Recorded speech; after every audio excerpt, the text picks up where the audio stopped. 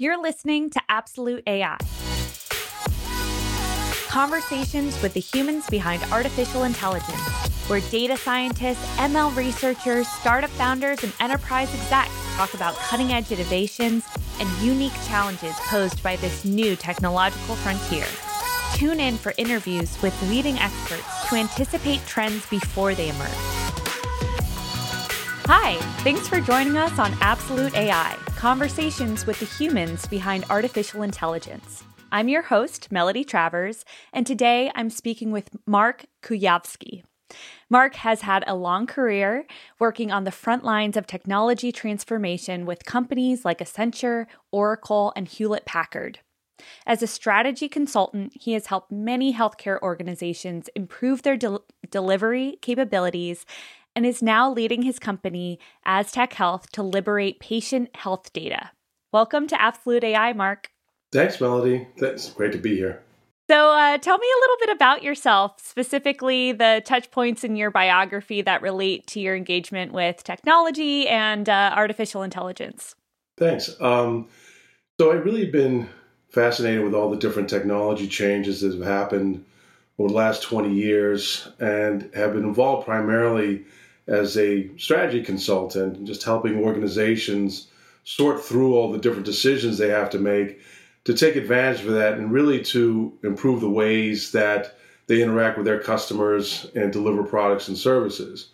In the last several years, I've been focused primarily in healthcare, mainly because it's an area that really needs quite a bit of attention, and we're all patients, right? And we're all coming through a very extraordinary time, and it just makes a lot of sense right now to focus that attention with those emerging technologies and how they can transform the way that healthcare is delivered. Yeah, absolutely. And I want to dive right into that. So, but before we do, I just want to hear a little bit about how you got started. You have your MS in computer science. So what made you decide to go into that direction? And what were some of the exciting things that you thought, okay, this is where the world is going? That's a great question. It's funny because I have always had this story about being in financial services and working as an equities trader. And every once in a while, our systems would crash and we'd have to take out these bowling sheets, we call them. And I was jotting down, multi-million-dollar trades that we needed to input later into the system. I said, there's got to be a better way than this. And that really got me into technology, working with fault-tolerant platforms. And fault-tolerant platforms really were the predecessor of cloud technologies and this ability to create managed services so that organizations didn't need to focus on being data center experts. They could focus on their primary strengths. And, through that process, like I said, we've gone through several epochs. One of the first ones was just the rise of the internet and the ability to use these networks and distributed systems. I mean, think about that. It was only about 7 or 8 years ago when we were still using dial-ups, right? We didn't have Wi-Fi and ubiquitous communication. Right, so this ability, to connect all those things together and to leverage open source technologies and everything that have really brought down the costs of computing as well as storage, has really opened up great opportunities. And healthcare in particular, I started working 20 years ago in delivering the first EHR systems, and there was a lot of agita and pain when that went on because, behaviors had to be changed. And that's still kind of a common thing that I hear when I go in and talk to operations teams, medical delivery teams, says, EHR, that's the bane of my existence. But that's where all the information lies, right? Yeah. So in healthcare, we've had this constant pain point of the inability to share data. Data is always locked up in silos. There's data that's over there in the HR record. There's data that's in the imaging systems. There's data now that you can find in all different kinds of unstructured formats like Fitbits and biometrics monitors and physician's notes, right? But within all of that, lies a tremendous amount of information that can be used to create actionable decisions. And that's where AI now presents itself with this next generation of interoperable data. Yeah, let's dive right into that, because I know as Aztec Health, you guys, one of the biggest initiatives is figuring out a system for patient health data to become interoperable. And that was based on the federal mandate in 2020, correct? Yeah. Yeah. It was like the last two bits of regulation from the Centers of Medicare and Medicaid Services, but the process has been going on for almost 2 decades. It was in the mid-2000s that there was a consensus that said, we need to build a way to get to that point where data could be interchanged and shared and made more useful. So there had to be a lot of things that had changed within the industry. One of the first things was the adoption of a common data standard. Mm-hmm. So the agreement for all the principals, first of all, to accept that was monumental. It's basically encapsulated under the term of HL7. HL7 is a data format that allows for interoperability. HL7 in itself, though, wasn't quite enough. We needed some more modernization for that ability to scale, move outside the bounds of an organization to get into this really ubiquitous condition of being able to share data. So interoperability itself as a movement is one thing that's been mandated.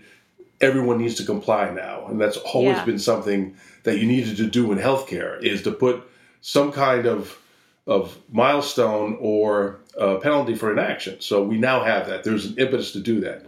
But interoperability itself has a whole set of data and decision points to it. You can have just a rudimentary acceptance and compliance of interoperability, or you can have pure semantic interoperability. And that's really where the eventual desired state will be. And semantic interoperability means all that decision making, all that information flow happens at the machine level. So every system within that incredibly complex healthcare delivery environment can interchange data. So in order to do that, would that mean like a standardization of the types of questions that are asked, or the way that things are filled out? Because again, I'm taking a step back and thinking about this problem as I've experienced it, right? So exactly, we all have, right?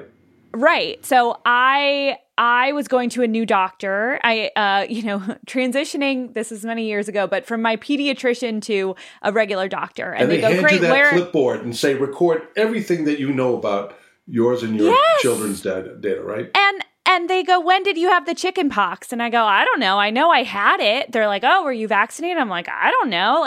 There was all this information. And I remember going to the pediatrician and they go, hold on, we have to go into the basement. There's this, this array of hard copy files. Let's see if yours is still on file. And therein lies the problem, right? Therein lies the problem, right? Yeah. So, okay. So fast forward now, my doctor has platforms and everything. I can check those things a lot more easily. But what are those stumbling blocks that you have to overcome, like on a systematic level, to get to the place where you can say, okay, we have all this information about you, and you know what? Because you were in this location and maybe there was some toxic chemicals or something, maybe you should get checked for this. Like, we see that you lived there and then you moved here and now you're having all these health issues, making those connections that will improve our lives.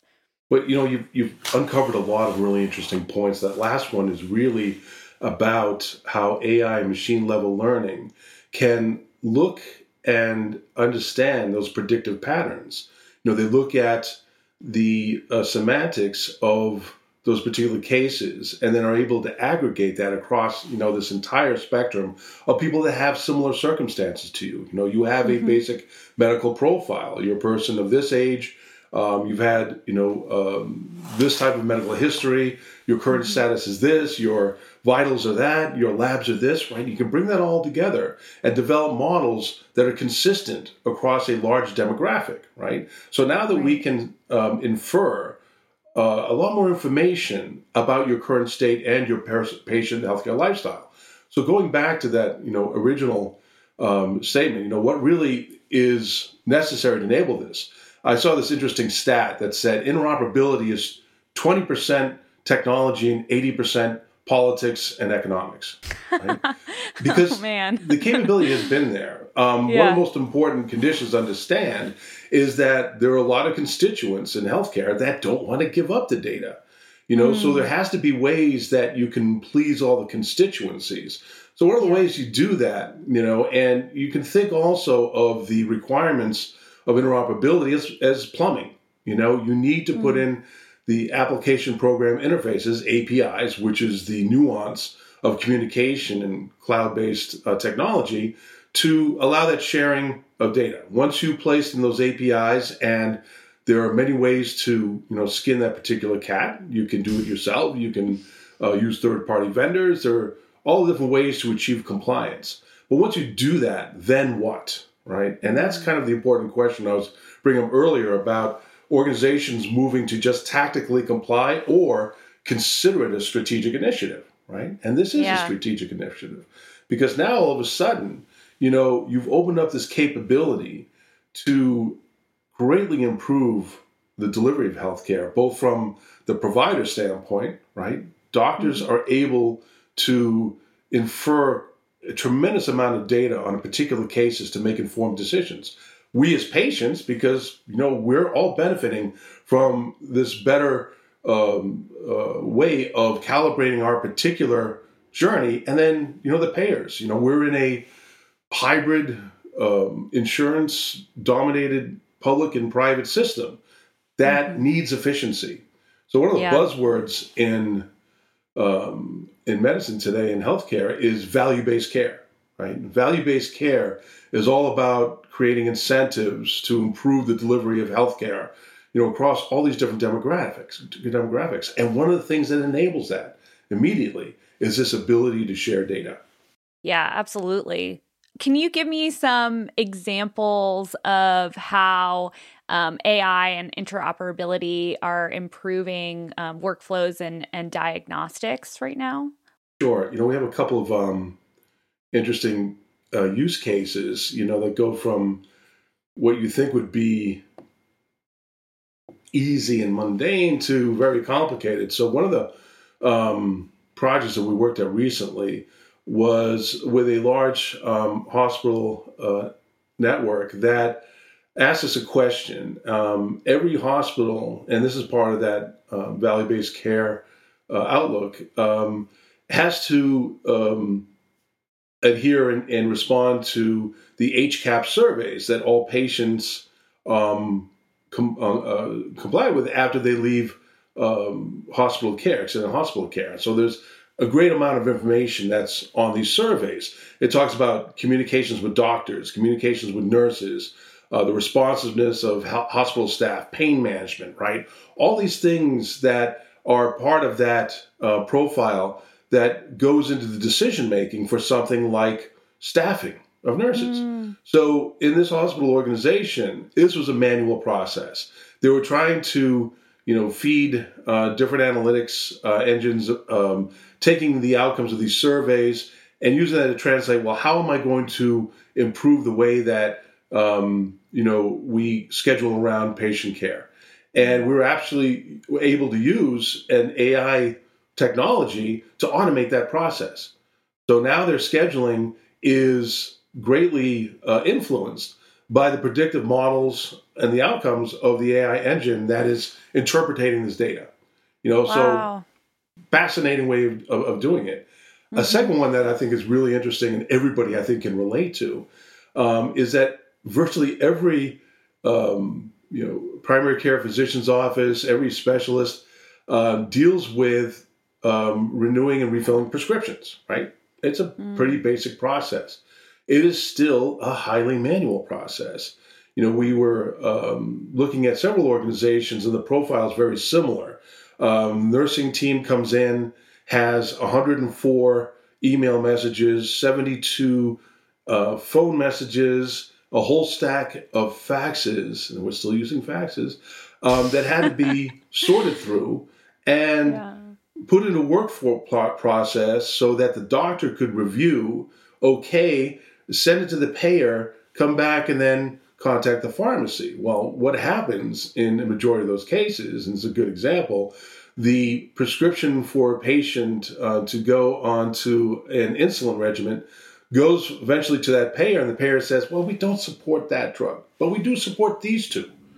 Okay, now it's got to go back through that process to the doctor, to the nurse, to the patient, back to the nurse, back to the doctor, back to the payer, right? And this goes on a daily basis. Why can't we automate this process? And now we can. Because of the fact that, we've created now this communication and transparency between the payers and the providers.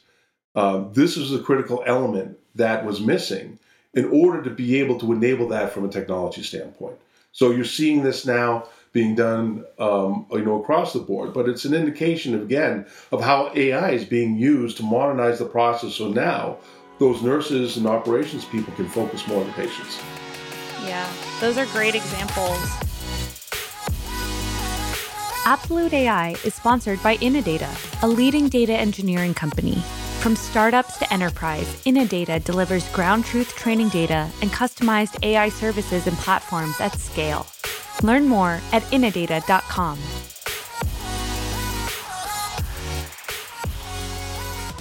I want to get back to, because those efficiencies seem so obvious, like would it take so long for us to solve these problems? So I want to talk again about some of those barriers and inhibitors, especially like HIPAA and data security, because while it's amazing what this data can do, we've seen with data breaches, with some of the ways that data has been used or people have collected data and used it in nefarious ways. My personal health data is so important to me, right? If you know that I need to go in on a regular basis for this kind of, clinical treatment, you could track where I'm going. You could sell to me. You could, that should be something that is so protected. So talk to me about how these systems are going to get all of these great efficiencies, but also protect all of the patients and their personal health records. No, that's a tremendous question that always comes up too, and it needs to be addressed really directly. And it all goes back to what I was discussing earlier about strategy and understanding all the elements that need to be complied with and do that. I'll give an example, though, of another industry that underwent that same kind of transformation, and that's the financial services industry. 20 years ago, everything in financial services, and first of all, back to faxes and things like that, the same conditions happened, were seen in financial services. You had paper invoices, you had paper stock transitions, right? Everything had to digitize first. So that is an ongoing thing in healthcare right now. We have to get away from paper-based and move to digitization. That's an important element. Now, the security element, is another thing. Now, you think about it 20 years ago, we're all saying, there's no way I'm going to put my financial information on the internet. There's no way that I'm going to allow a breach or potential breach of my financial well-being. Well, guess what? We're using our smartphones to pay Venmo, use Venmo to pay our electric bills now, right? Yeah. We've gotten the technology to the point where it's evolved to make all those things. It's not to say that breaches don't still happen, but that's why it's adamant to have a strong consideration of how you architect those decisions. So the architecture of those decisions is the important part. And that's where the technology comes in. And that's where you need to, adhere to best practice standards for governance, data security that can be provided, in a very concise way, right? Cloud-based applications, cloud-based commerce, has greatly evolved where data is always going to be protected because the safeguards are there. Your only, your biggest weakness is the weakest point, right? So that always has to be analyzed and concerned. And that's usually you as the subscriber and your password using my management program, pet right? name as Right. my So password. biometrics are going to do that, but that's a really important consideration, because one thing that I think scares most organizations talking about that is the potential for breach, and that just can't happen. So one of the things to consider is the fact that with a lot of these health information exchanges and the way that data is currently being envisioned, and even in the last 6 months, you've seen dozens of companies coming up that are doing this, is that you can anonymize the data.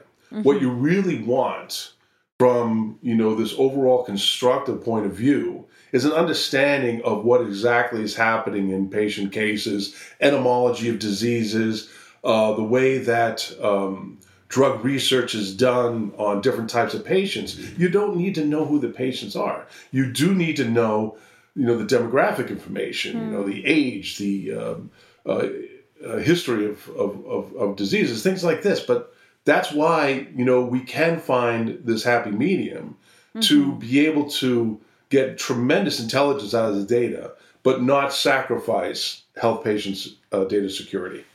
Fantastic. Yeah. And you mentioned the financial industry. Have there been parts of the infrastructure that have been used that were put in place or, kind of tested out in the financial sector and then transferred over to how we're dealing with healthcare data? Absolutely. So not to get too deep into the technology of things, but that you have certain stages in which data that's being exchanged can be considered at rest, or it's being used by other applications. So back to the whole idea of best practices around security, one thing the financial industry was able to do was to really harden transactions, to be able to encrypt communication, both, as it flowed in between systems and then as it stayed at rest.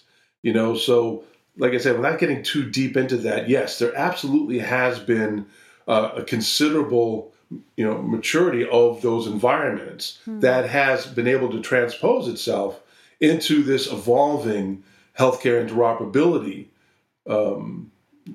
status that we're in now. And, you are seeing this quite a bit in its infancy. I see organizations and new models coming out where companies will host the data in one of the big cloud platforms like Amazon or Google or Azure. But, what's important is that the same principles that are used to keep data separate and managed at the same time, have private cloud entities and, all of the architectural improvements have been made, so you can feel rest assured that this is going to be a secure environment. But again, it's incumbent upon every organization to have that capability to understand, what good is, and never to lose sight that ultimate responsibility is on them. Yeah. And what does that mean for the individual patient? So, we've been looking at this from kind of a structural perspective. You've talked about patient care. You've talked about the payers, so the insurance industry.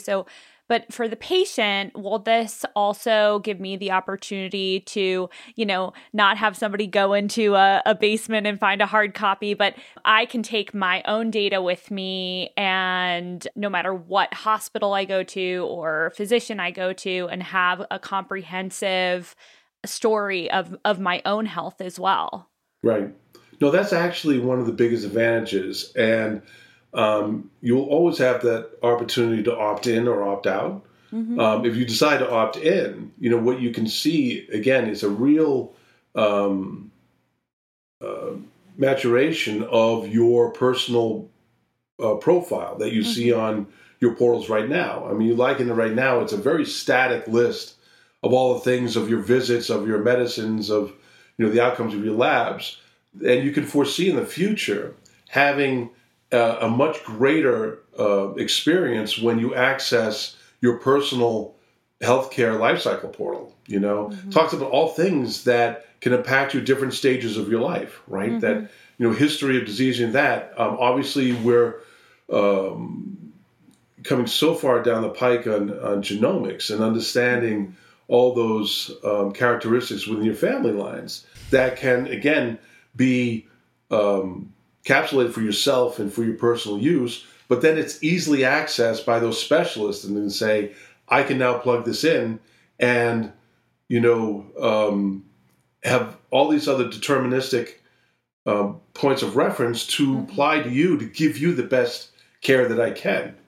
I have another good example just to kind of illustrate this in a way is that there are 10,000 drug rehab clinics across the country. None of them speak to each other, right? They all have historiographies of their different patients, and they all follow different profiles. They can really learn from each other because what's successful over here may become successful over there. So again, pulling out the main demographic information, anonymized, will allow physicians and treatment professionals to prescribe, the best treatment course for every patient. So all of us will benefit from that, to a tremendous extent. That's a great example. So we've talked a lot about the data, which is on our show, we always talk about how AI is really made up of the algorithms and the data. But I want to talk about the current state of how AI is taking advantage of, like you said, there's so many open source algorithms now. This data is becoming more available, more comprehensive. So talk to me about how AI is taking advantage of this, and then what it will mean for the future of AI in healthcare. Well, that's the whole thing. The future's the limit. And, one term that that's stuck with me all these years is that it's all about the data. 25 years ago, it was all about the data. It still is. And data is being created in so many different ways now that AI can really take advantage of it. And the key to having a really robust AI machine level learning language that also uses, by the way, which is really important, medical natural language processors, right? Medicine has a complex terminology. I'm stating the obvious again, but it's a consistent methodology. So when AI and all of those algorithmic models is able to ingest more and more data, and that's what makes it all work. It learns, it gets smarter, it completely begins to understand the environments. Then pulling in, that ability to understand the medical terminology allows you to even imagine the type of applications that can be built now. One of the data sets that I spoke about is the newest one, which is Fast Health Information Resources. We call it FHIR. It's a great acronym. But now they're building applications that are called SMART on FHIR, right? And this is really taking it to the next level. For example, patients with diabetes, now that you have these biomonitors that don't require you to, prick your finger, that you can always get these metrics on a constant real-time basis. Now you'll be able to create applications that take advantage of that and completely monitor a diabetic patient's progress, with proactive, types of methodologies, right? So we're all going to be able to take advantage of that through all of these applications that are going to take advantage of that AI-generated data, So again, the sky's the limit. And we're just really scratching the surface. And I think that's what's really excited. We haven't even touched upon, drug development, device manufacturing, everything else that kind of touches that healthcare universe. But the primary beneficiaries in the short run will be everybody who's affected by value-based care.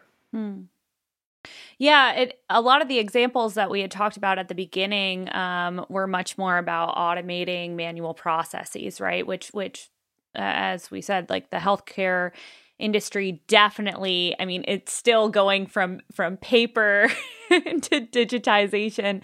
We have to walk before we run, Right.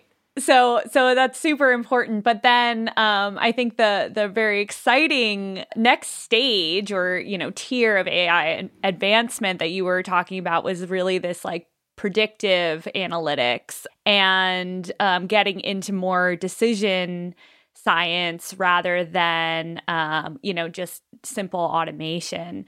So with that in mind, I'm going to ask my always last question that's a little goofy, but you can take it in any direction you like. So if you were to write a sci-fi novel about the year 2041, what does the world look like and have the robots taken over? Great question, and I think that it's great when you see where they were predicting us 25 years ago and where we've gotten.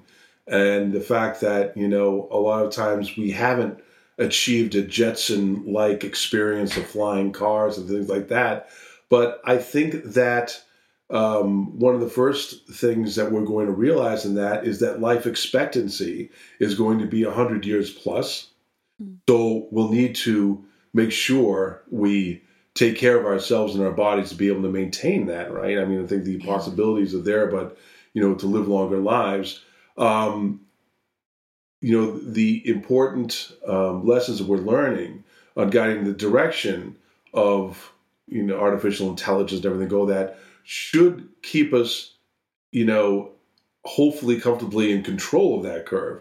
But I can see us very well being in this tremendous society that has overcome a lot of debilitating illness and the things that keep us from achieving other great things. I think that in that time period that we will already be well on the way to populating other worlds and, really pushing the boundaries of science. So I don't really believe in the Terminator scenario, but that's why we need to stay cognizant of it and to do all the things that we can do just to make sure that all the science moves forward in a straight and positive way. Excellent. Well, thank you, Mark. Let's wrap up with some calls to action. How can people find out more about you and Aztec Health and anything else you want to leave off come with? Visit us at our website at Aztec Health.